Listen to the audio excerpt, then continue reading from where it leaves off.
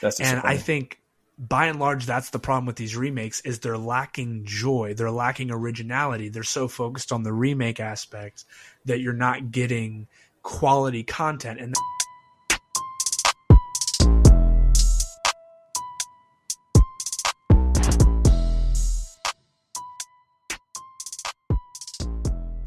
hey, everyone, I'm Skylar. And I'm Gary. And this is the Nerds Inc. podcast. Today, we are discussing Disney's live action remakes of their original animated movies and why, perhaps. But of course, Gary, how are you feeling today, my friend? I'm doing good, man. It is kind of rainy here today, but I'm chilling. How about yourself? You know, it's some nice weather here in Chicago today. We are recording on a Sunday, and yeah, it's been beautiful weather. It's starting to finally feel like spring outside, so that's nice. That is nice.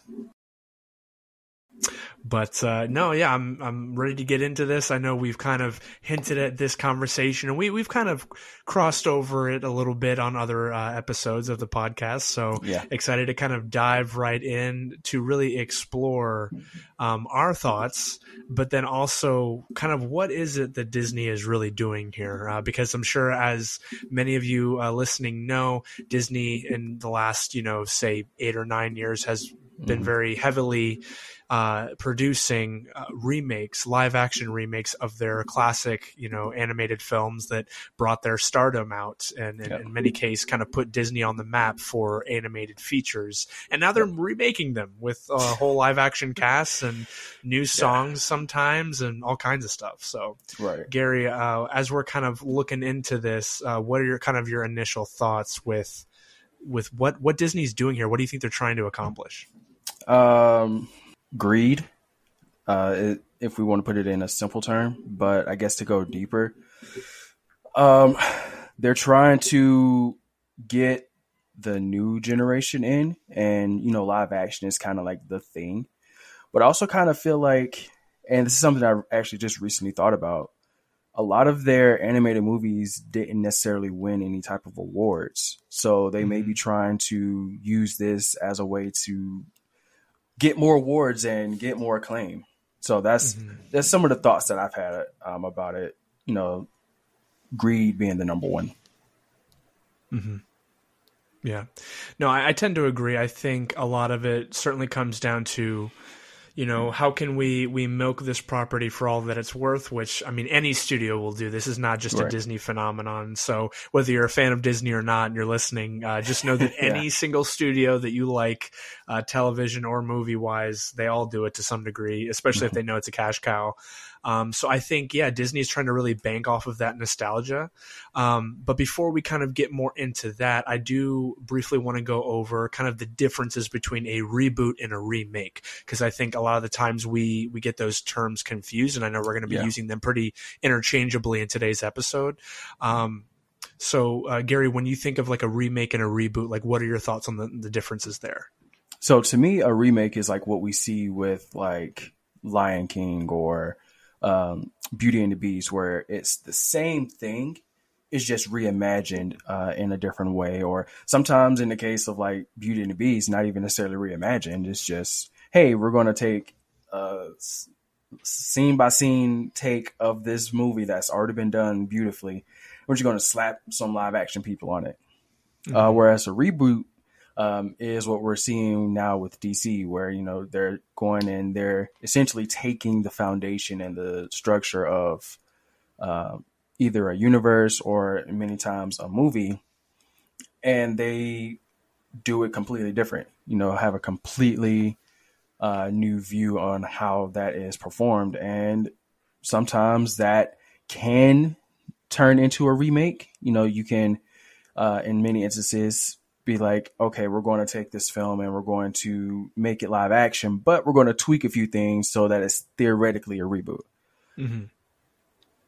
Yeah. No, I agree. Yeah. So, I mean, remakes are by and large what Disney is trying to accomplish with these live action adaptations. They try to make them as accurate as possible to the animation, Yeah. sometimes to a fault, as we'll discuss.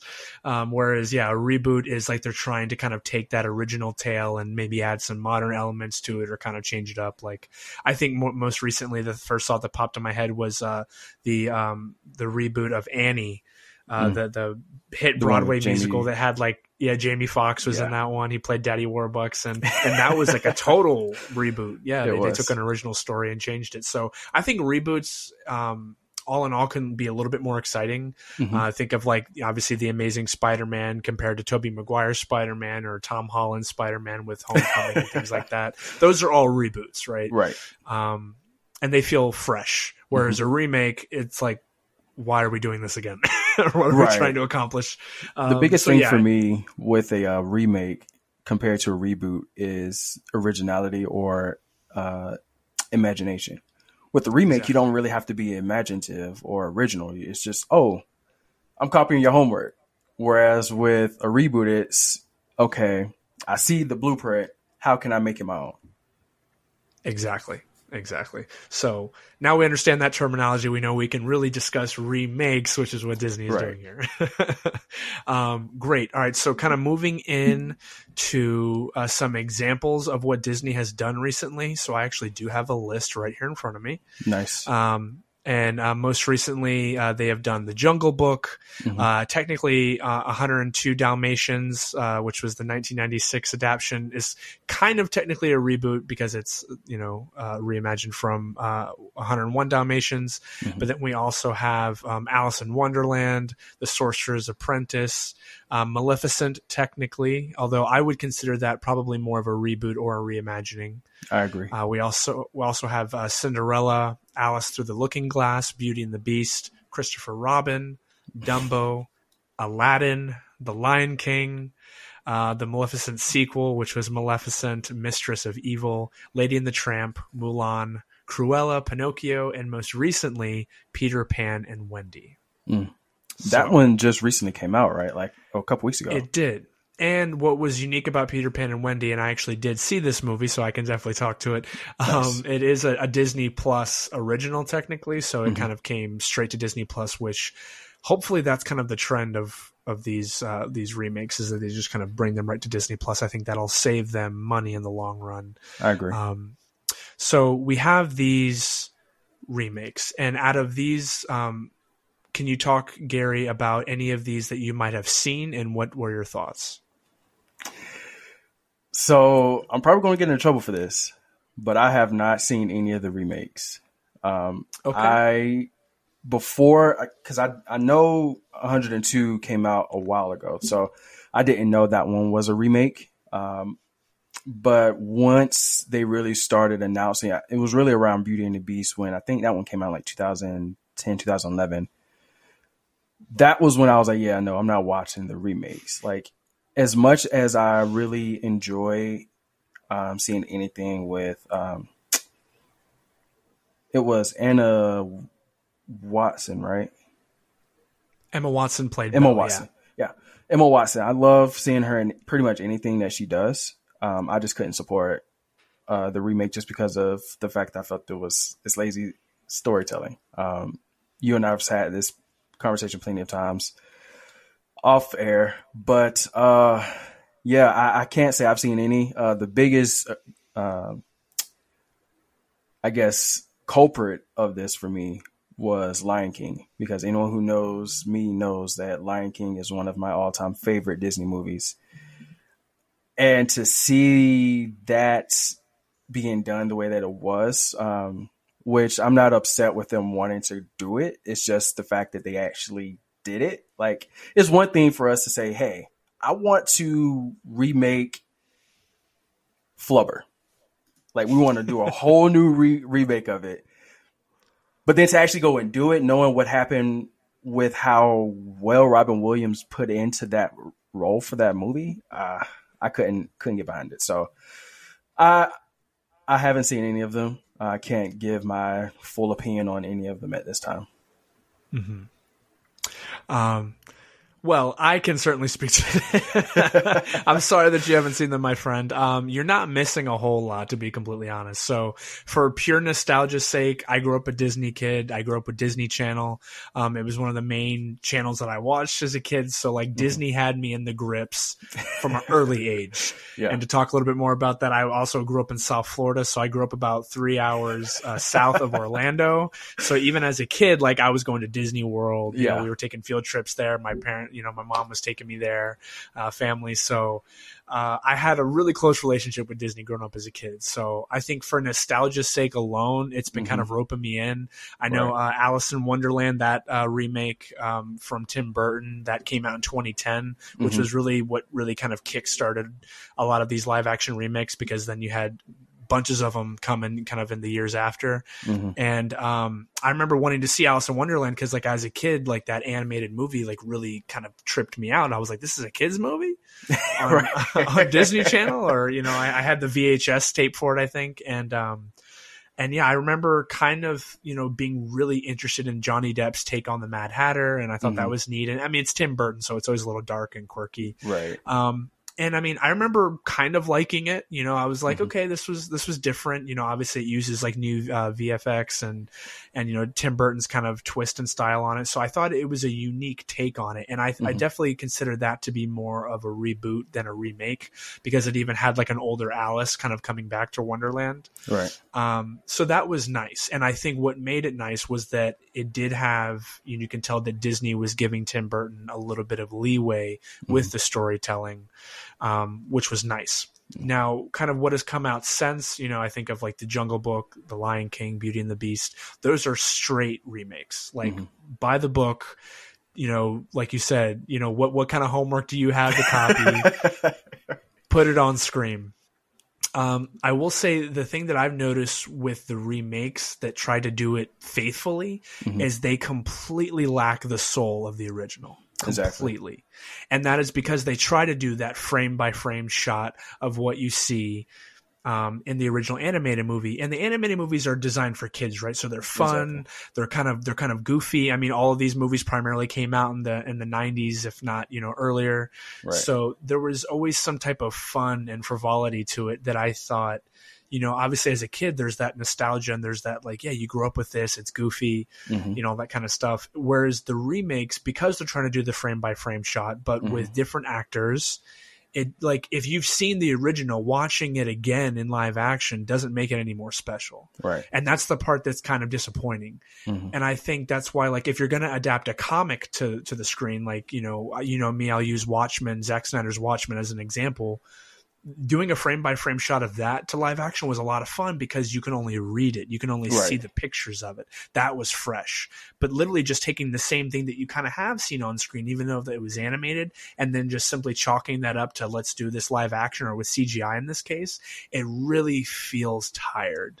Yeah. I can speak to, you know, obviously the most recent adaptation that came out and was straight to Disney Plus was Peter Pan and Wendy. So I was a diehard Peter Pan fan growing up. There's something about the whole like not wanting to grow up. I was like, yes, please. Like even as a kid, I felt like I knew. I'm like, no, you got to stay a kid. Right. That's where all the fun is at. So I loved the original animated movie for Peter Pan, and I remember seeing like the Broadway show as a kid, and there's so much like joy and life in it. And then like I don't know, Gary, have you seen Hook? Yes, I did see Hook. I love Hook. So Hook is also a classic, and that is definitely more of a reboot as well. You got Robin Williams, Dustin Hoffman, Julia Roberts. Like that was even so exciting. Like as a kid, to like grow up with Hook, grow up with the original animated movies. So there was all like this really cool lore and mythos around Peter Pan. Exactly. And then how many times have they remade that movie now? So many. They made the 2000 Peter Pan where they were trying to be faithful, and that was kind of a wonky adaptation. I believe it did fail at the box office. You had the most recent one, or not the most recent, but one that came out, I want to say like 2013, 2014, and you had like Hugh Jackman as Captain Hook, and that had like a flying pirate ship the whole time. It was weird. I saw it. I was like, this is not memorable at all. They were trying to do a little bit of a soft reboot with that, but it didn't feel right. And then most recently you have this adaptation. So all in all, there's been about 3 or 4 reboots or remakes of Peter Pan. Right. And that's crazy. That is crazy. I know it's because you have so much lore to pull from, but I loved the casting for this movie. I want to come out and say that right away. I thought the casting was great. And I thought the cinematography was beautiful. The VFX, kind of like the travel from England to Neverland was really exciting. But the script was lacking severely. And that's the part that was disappointing, is because you could tell it was a remake, but they were trying to add some small twists to it, and it didn't feel right. So overall, it felt very joyless. Like, you're in Neverland. You're with Peter Pan. Peter Pan is this kid who fights pirates. And you didn't feel any of that joy. And I think, by and large, that's the problem with these remakes, is they're lacking joy. They're lacking originality. They're so focused on the remake aspect that you're not getting quality content. And that's what I separate from things like Maleficent, from things like, Tim Burton's Alice in Wonderland, is that those were taking a character and they were kind of molding it and changing it to a way that fits whatever script that they were working with, which felt new. Right. Like, if you're going to show us these characters again live action, like, give us a reason to come back to that world, Yeah, I definitely agree with you on that. And I'm glad that you brought up the difference between adapting a comic and remaking a beloved animated movie already. Because there is a big difference. Like you mentioned, with the comics, you already have read it, but you're actually seeing it on screen for the first time. But not only that, you get a lot more creative liberties because you don't have as much content between, let's say on average, a comic is like maybe 32 pages. That 32-page comic can only maybe last a 25-minute episode of a TV series if you wanted it to. But if you take even a graphic novel, which at the largest would be like 250 pages or so, that still wouldn't be able to be fully translated on screen, because if I'm correct, even with Watchmen, it was taking a lot of, panel by panel, but there were still some things that were added by Zack Snyder that was not in the original novel. You can't really do that when you're trying to remake an animated movie, because it's like, okay, you're just taking this blueprint and then pasting it with a live action rendition of it. And you're not adding anything new or anything original, which is what really brings in that soul for most entertainment. That's one of the things why we love TV and movies so much, because we get that creative soul, that creative juvenation from it. And if that's lacking, then it usually comes across in a poorly received piece of entertainment, such as, the Disney remakes have been for the last few years. Right. And I mean, I will say, I think one of the really cool things that has come out of these remakes, and Gary, I'm not sure if you're privy to this, but I know what created things like the Volume, which is that kind of digital LED set that they use for, things like The Mandalorian, which has really changed the way that you can film TV and film. Right. That all evolved from Jon Favreau's technology that he originally used on Jungle Book. And then again, he actually fully was adapting it for The Lion King. So Jon Favreau, who, helped create The Mandalorian, he helped co-wrote, he's a producer on it, of course. He got to direct the remakes of Jungle Book and Lion King. And for Lion King, the kind of the CGI, the cameras that they used was kind of showing in real time the digital blueprint of what created these CGI lions, right? Nice. So I thought the technology that evolved out of some of these remakes have been really useful. And like, we're seeing kind of these amazing set pieces now in shows like The Mandalorian, which I think is amazing. So I love what has come out of it, but the remakes themselves are lacking, because I really wanted to enjoy The Lion King, man. I don't think I'm spoiling this for you, because obviously I know you're a diehard Lion King fan, but you bring in people like, Beyonce, and you bring in Donald Glover to play, Simba and Nala. And then why did it feel so empty? And I think part of that, honestly, because I really noticed it for the first time. I mean, anybody who watches musicals noticed it when you saw the original Beauty and the Beast and you saw Emma Watson singing and you heard her and you're like, there's a lot of auto-tune here. There's a lot of auto-tune here. I'm like, T-Pain, is that you? Did T-Pain remake the Beauty and the Beast? Because it sounded like he had some type of say in it. Right. Honestly, I felt bad, because I don't think it's that Emma Watson can't sing. I think for a lot of movie musicals, you naturally have the inclination, the editors do, especially like, how can we're going to change this up a little bit. We're going to make this sound cleaner here. We're going to take this here. And so I think naturally you just want to do the editing and add auto-tune, but honestly, like, one of the best live action musicals as far as singing and showing an artist's range was the recent adaptation of Les Mis with Hugh Jackman, Yeah, I Anne agree with that. Hathaway, Russell Crowe. Yeah. That was one of the first musicals ever to actually record on a live soundstage. So Yeah. all of the actors and performers were singing while they were actually filming. That Whereas was nice. and what people may not know is that for most movie musicals, it's just a track that they're recording. So the actors aren't actually singing. And you can tell. And like I said, the mixture of the auto tune and then the story trying to kind of take it frame by frame to be the exact, it didn't feel right. And I feel bad for the actors, because I feel like for all of these adaptions, they've been trying to bring in some big name or well-known actors. And I don't blame them for it at all. I think it has to do with the writing and kind of what they're setting out to do. Yeah, I definitely agree with you on that. I can't disagree.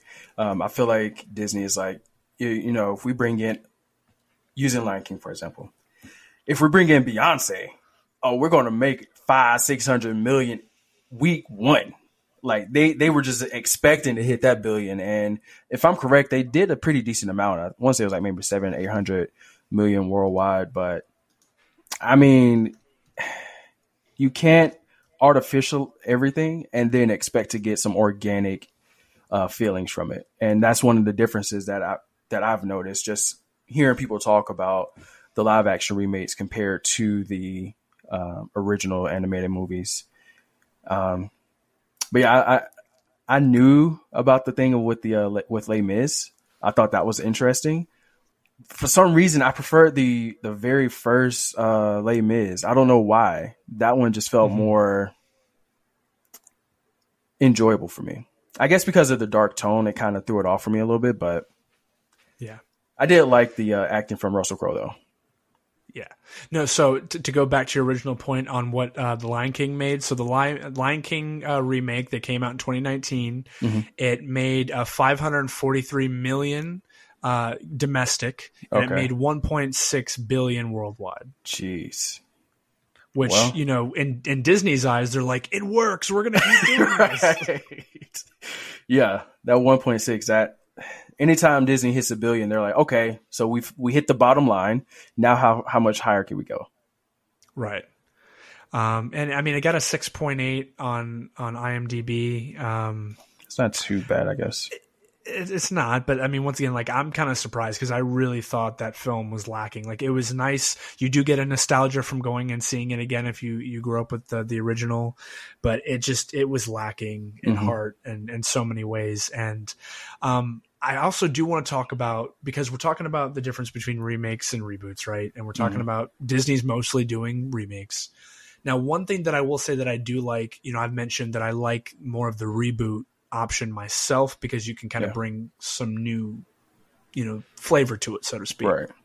What I really like is that I actually didn't mind the Aladdin remake, simply because, one, the casting was great. You got Will Smith as the genie. I thought he was actually funnier than I expected. I was a little worried going into it because I'm like, Will Smith, CGI blue genie, when Robin Williams killed that role, right? Like, that role is for Robin Williams. I was a little nervous, but I went into it and I was excited because I remember Aladdin was one of my favorites growing up. And I saw it, and the singing was all right. You could tell they auto-tuned the hell out of Will. Poor Will. Can't sing probably that well. He's like, no, just auto-tune me. I'll be all right. Right. But what was really interesting about that is, though, that was trying to be a remake frame by frame. They added 2 new songs, technically the same song, but one was kind of a reprise for Jasmine, Princess Jasmine, that I thought was really cool, because that song was written by Pesek and Paul, who, those that don't know, Pesek and Paul wrote the lyrics for La La Land, The Greatest Showman. They also did the hit Broadway show Dear Evan Hansen. Yes. So these are really great Hollywood and Broadway lyricists, where they write very compelling and very powerful lyrics and dramatic dialogue.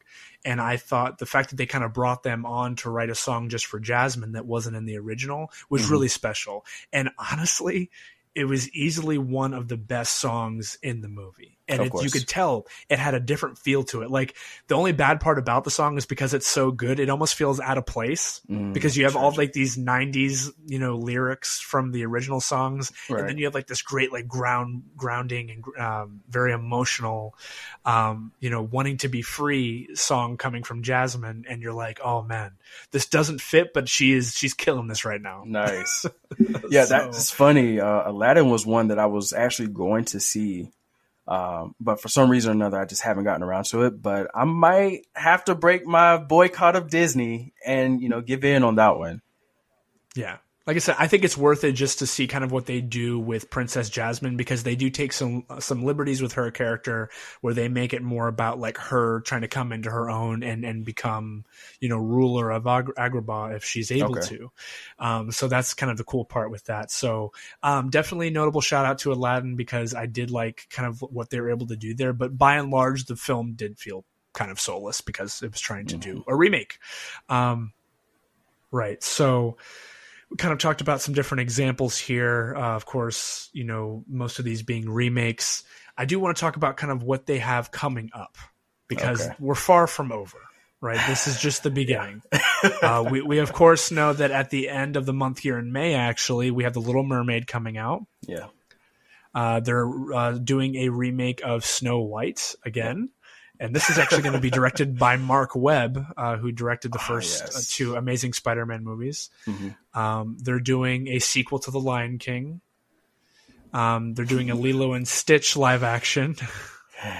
They're doing Hercules, The Hunchback of Notre Dame. They're doing a Cruella sequel and Robin Hood. And they're doing a live action Bambi and Moana. Jeez.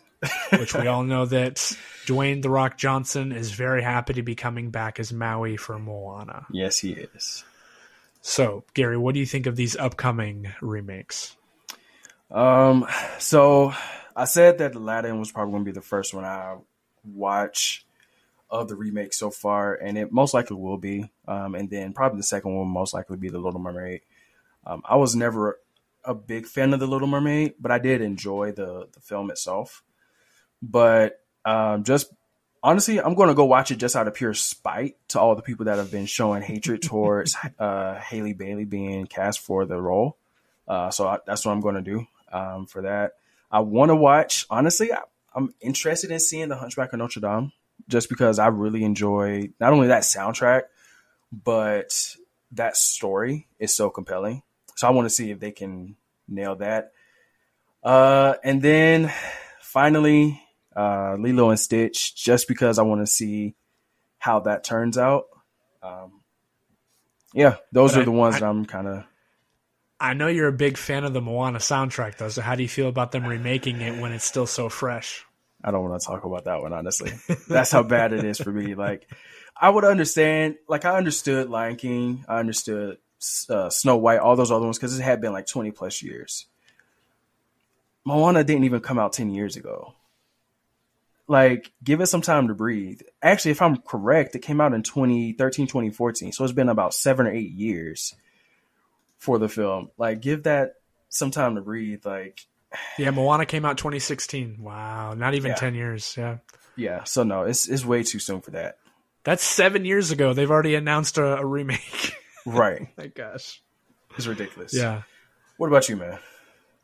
Yeah, I'm definitely excited to check out The Hunchback of Notre Dame. Now, I'm excited only because of that nostalgia. So the same thing that roped me into seeing Peter Pan and Wendy and Aladdin and, Beauty and the Beast and Alice in Wonderland. I've basically seen them all, unfortunately. I keep going back. Here's the sad part, guys. I keep going back to watch these remakes when I know good and well what they are. Right. And I know that they're just cash grabs, and I know that they're going to be soulless because I've seen enough of them now. And I can't stop myself. It's the nostalgia. It's the fact that my wife and I both are big, fans of Disney, unfortunately, because I realize, it's just another, greedy media company. But, we go back because, it's what you grew up with. Right. And so I will probably see all of these, to be completely honest, whether it's on Disney Plus or something. I've learned my lesson, though. I probably won't see them in theaters anymore because we did see Beauty and the Beast in theaters. And I'm like, I want my money back. Yikes. Give me my money back because what was that? I just watched Belle do auto-tune for an hour and a half. I don't like Exactly. That's not the same, Right. Because a lot of people don't know this, but a lot of or all of these big musical animated movies that came out in the 90s for Disney, they actually brought in Broadway singers and actors to perform these roles. So it's funny though, because they would usually have two different. You would have a voice actor, and then you'd have the singer that they would be like a big Broadway star, and so that's why like the singing didn't always match the voice, because they had two different actors. Right. But at least the singing was really good because like they were professionally trained vocalists. And now it's like, no, we're going to get in Will Smith in there. We're going to throw Emma Watson in there. And I'm sure they actually can carry a tune, but you know what? We're going to butcher this with auto-tune. So that's my big gripe. Yeah, I like that you brought up the fact that the older animated ones brought in the Broadway singers, because the first thing that comes to mind is Mulan. Mm-hmm. The voice of Mulan was Ming-Na Wen, and she was phenomenal in the role, but she wasn't the one that was singing. They brought in a Broadway actress for that, and I thought that was great. Yep. Yeah. So, yeah, I'll probably check out all of these. The one that I'm most interested in seeing is The Hunchback of Notre Dame. And I'm right there with you, because I do feel kind of the same, when we talked about what WBD is doing with Harry Potter and already kind of doing a show when it's still fresh in a lot of people's minds. I feel the same thing about Moana. I think if you're going to do these remakes from things that happened in the 90s or the early 2000s, that's one thing, because, we've had at least 20 years. Right. But, I mean, you're doing something that came out in 2016. I mean, like, that's ridiculous. That's like the beginning of like what I consider kind of like the dystopian era that we're entering in now. Right. 2016 was like, that was like, Trump coming into office and everything, and the downfall of the society. Right. And I mean, now we're already kind of going back to that, and yeah, I don't know. And that, and Dwayne "The Rock" Johnson is going to look for any chance he can to milk a franchise, but bring in the what was it? He's changing the power shift of the universe for Disney now. Yeah. It's like the power of the Moana universe is about to change. So, yeah, I mean, that's kind of where I sit with it. Yeah, I think you and I are in agreement, though, that I wish that if they're going to do all of these remakes, they should make them reboots and just tell us a fresh story with the same characters. I think that is so much more bearable, and I appreciate it more myself as a moviegoer and as someone that grew up with these films, because, like, to me, that at least you're trying something new. Yeah, I definitely You keep going back to these remakes, it's just not the same. But they're going to keep making money off of it, so why should they stop? They are, but hopefully they will just put them straight to Disney Plus. Honestly, I know they probably won't with Little Mermaid, because they're hoping that enough little girls are going to be like, "Mom, we're going to see that movie."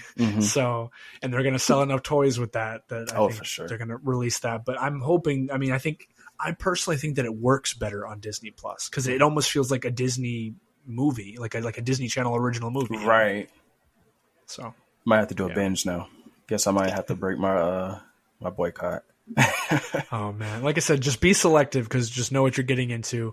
But I think by and large, for nostalgia's sake, if you love these movies, if you love these stories, certainly watch them. But just maybe know what you're getting into. Know that this is just rehashing the same story that you're already familiar with.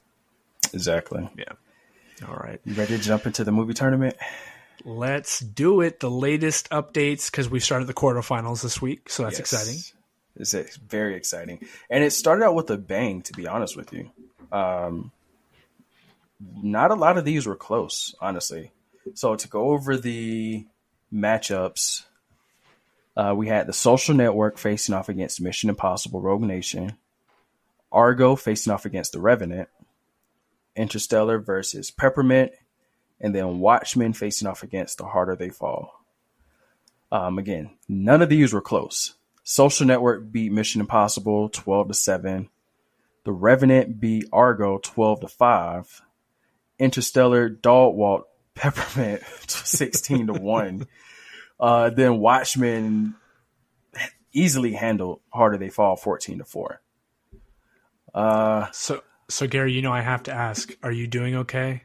Because Mission Impossible Rogue Nation got beat pretty bad. Or how are you doing? I'm not doing good, honestly. I almost thought about not doing the pod this time, because that was rough.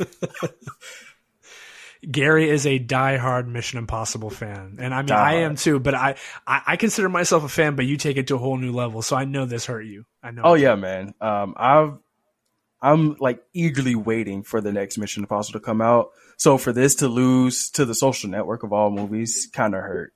I would have understood if it would have lost like in the next round or something, but No, man, you lost to Facebook. jeez. Zuck strikes again.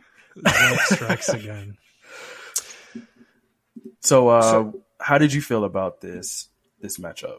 These matchups? Honestly, so two of the films in this I hadn't seen. I've never seen Peppermint, and I've never seen The Harder They Fall. I've heard of The Harder They Fall, and I think I almost saw it once, but I didn't.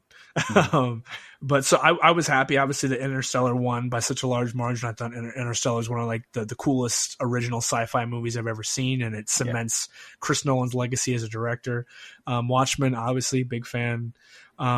The Revenant beating Argo pretty bad was a little bit of a surprise because they're both just kind of big Oscar buzz films, but happy The Revenant won. I was also sad that Mission Impossible Rogue Nation lost because I definitely thought as far as like the scale of a movie and the stakes of it, I personally enjoyed it more than Social Network. I saw The Social Network, good movie, you know, you have, you know, some quality writing there, but I don't really know if it's a better movie. Right. You know. But once again, we're not the only ones voting, right? We got listeners here. You guys are voting every week, so we'll take your word for it. If you like Westerns, The Harder They Fall is one that you would enjoy. Okay. It's on Netflix. I watched it earlier this year, and it was really, really well. I enjoyed it. It has a really good cast. It has Idris Elba, Jonathan Majors, all those. Oh, yeah. I think I saw the trailer for it. Yep. I need to watch it. I agree. Yep. All right. So what is coming up next for the quarterfinals? So next we have Pitch Perfect facing off against 22 Jump Street, Whiplash versus Central Intelligence, The Greatest Showman versus Instant Family, and then Step Brothers versus The Lovebirds. Should be fun. Yeah, these are some good matchups that I think we might see some surprises here. Yeah, I wouldn't be surprised to see a couple of upsets. Yeah, hopefully. And that is for those that are keeping track of the regions that we're in. We're doing the quarterfinals for the South region next. So that's what's coming up as soon as voting opens, which once again, voting opens every Wednesday until Friday evening. You have your opportunity to vote. We're going to, of course, post this in the show notes, the link to the movie tournament as we continue through it. And then it's also going to be posted to our social medias, Instagram, Facebook. We're going to have YouTube stuff, all that kind of good stuff. So keep an eye out for it. That way you can click on the link, do your voting. It takes you no more than 5 seconds to vote. So keep voting. I know you guys are probably like, all right, this is a tournament, and it's a tournament, and we're taking it to that next level. But it's exciting, and we're happy to have so much turnout for it. Keep telling your friends about it for sure. Yeah, definitely. I've enjoyed seeing the results each week. It's been interesting so far. Yeah, no, it has been, and I'm sure we're still in for some big upsets as it goes along. I can't wait. All right. Gary, my friend, do you have any final thoughts? Yeah, one final thought. Everyone support the writers in the WGA writer strike, because I feel like that is going to be one of the things that's going to be heavy with determining how the original stories come out in the future. Agreed. Yeah, for those that might not know, the Writers Guild of America, both East and West, they're technically separate unions, but they're sister unions. They are currently on strike right now. So that means basically all Hollywood production has stopped for any new developing scripts that have already been pushed through. Like I believe House of the Dragon season 2 for Max is still in early development because their scripts are finished, but any scripts that are currently being worked on. So I know the really big upset for a lot of people is like Blade. Blade has been put on pause yet again after already being put on pause, and they've already reworked that script. Right.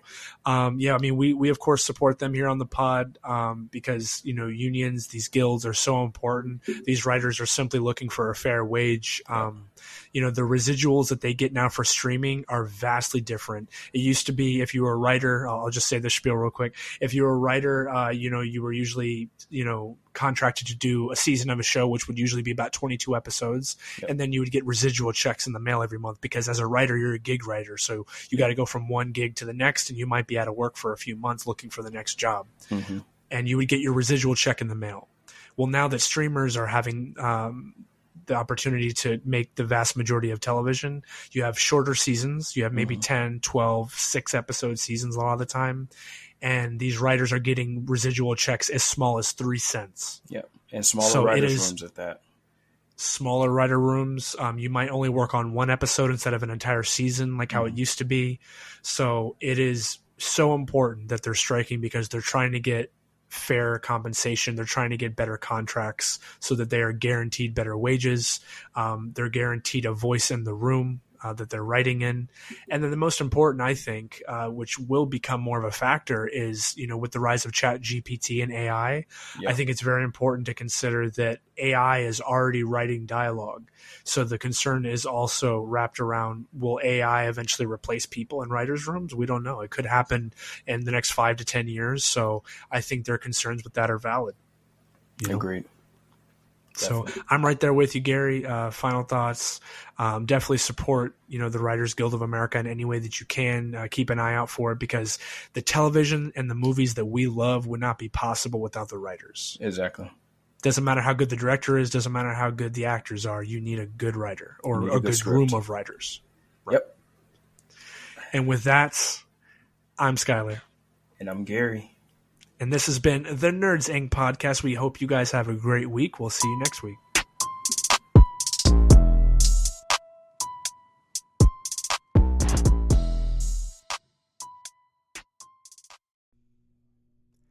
Hey everyone, this is Skylar with the Nerds Inc. podcast, here to say thanks for listening.